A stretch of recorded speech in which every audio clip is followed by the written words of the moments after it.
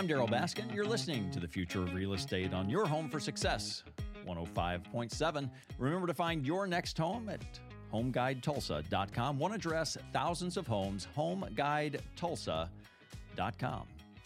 Hey, Mike Goodman with Goodman Roofing's with us specifically because I reached out to Mike to ask why I have a pile of tiny gravel at the bottom of the valley on my patios. And this happened after, I don't know, we had some snowstorm this year, and all the snow melted off, and I'm like, oh my goodness, this is not a good sign. What is going on with roofs? Why did it happen? You say it's happening to everybody, so I'm not alone? No, it's pretty common. And honestly, it's granular loss. That's a lot of words to put into a tongue.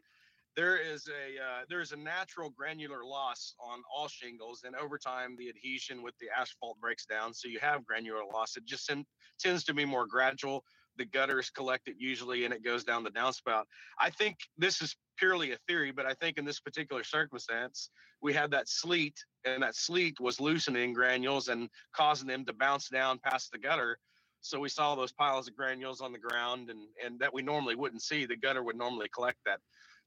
But it's nothing to be concerned with. It's the sleet. We always have loose granules, and granular loss is common over the life of the roof. Now, wait a minute, Mike. It's nothing to be concerned with. My roof is falling apart. There's stuff going. Well, and that makes me lose sleep at night. It's just like when we turn 40, everything starts to deteriorate over time. So is there an exercise program for my roof? Can I hire you or someone to come out and just spray some glue all over and just sprinkle this stuff back on my roof? Like, how should I maintain my roof? And this is kind of a serious question. Obviously, I wouldn't be spraying glue and then re-gluing them back on. But what should I know to maintain longevity to my roof? Well, your roof is going to age normally. Like I said, I think that the granular loss that we see was probably accelerated by the sleet. It didn't cause really any damage per se. That wasn't going to happen over time. It may have accelerated a little bit of life in the roof, but it actually has happened over the length and life of the roof. In the shingle world right now, what is the supply of shingles and inflation and just everything that has turned our construction cycles and timelines upside down? What should I expect if I need to order a new roof today? Well, we just had a price increase and a pretty decent incremental increase on materials. And I actually have a roof going today for an elderly gentleman I've been working with for the last 30 days. We finally got him to agree to go forward. And by the time he gave me the contract, we had a $3,000 increase in materials. So that was from when we originally estimated about 6 months ago. So that gives you an idea of what we're dealing with right now. What size roof is that? I mean, what size house? That's about a 65 square, 70 square roof. So it's probably a 4,500 square foot house. Oh my goodness. Yes, it's expensive right now. I don't know if I want to talk to you anymore. I think I'm going to cut this interview short. Well, one of the bigger factors we're facing is just the cost of labor. Inflation obviously affects the shelf at the grocery store, but it also affects. We have good people.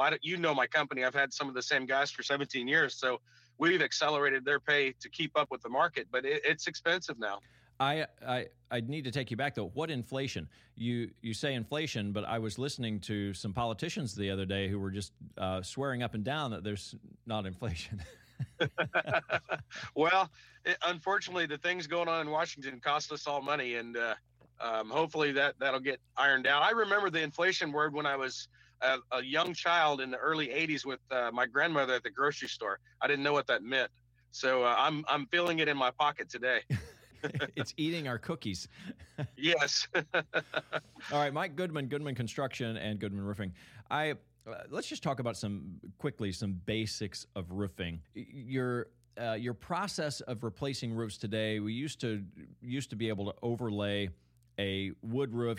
For a while, wood roofs were like the thing. If you didn't have a wood roof, then you didn't have a nice home. And then, of course, it got kind of crazy, and the quality of wood roofs wasn't as good. And then we find out the insurability and all this stuff changes.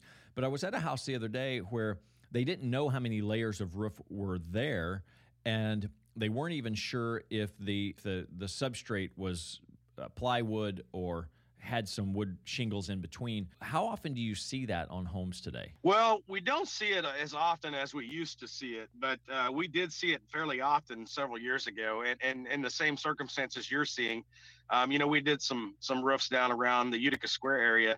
Some of those houses had 5 layers of roof over a wood roof, so it was very complicated and layered, and it wasn't.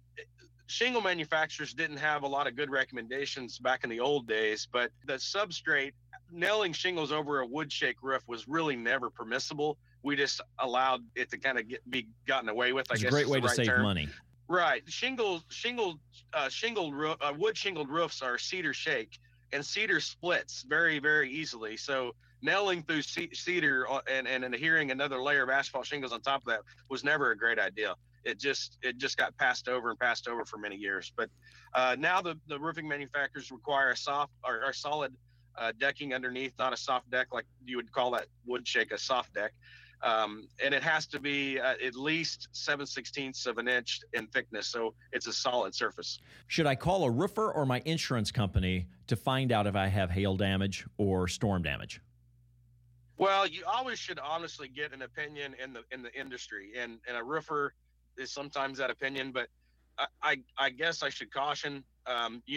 We know where that goes, and the roofing industry in general becomes a sales force, and that's not always in your best interest either. So get several opinions, but that I wouldn't always necessarily rely on a roofer for that information either. But the insurance company is last, because you don't want that claim until you absolutely have to have it.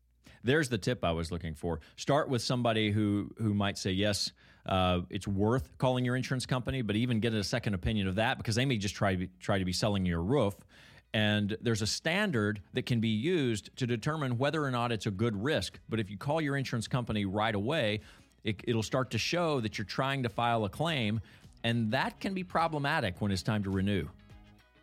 It definitely can. And one thing I will caution, Darryl, you and I've had this conversation in the past. Most roofing companies that are reliable won't file the claim or get the insurance involved if there's not any damage there. But what we're seeing is a high driven sales in the roofing industry, and they don't care whether your claim's approved or not. They tell you to file a claim, it gets denied, they walk away, so it falls negative on you as a homeowner. So definitely get multiple opinions. Yeah, numbers game for them. Hey, Mike Goodman, Goodman Construction, thank you for your expertise.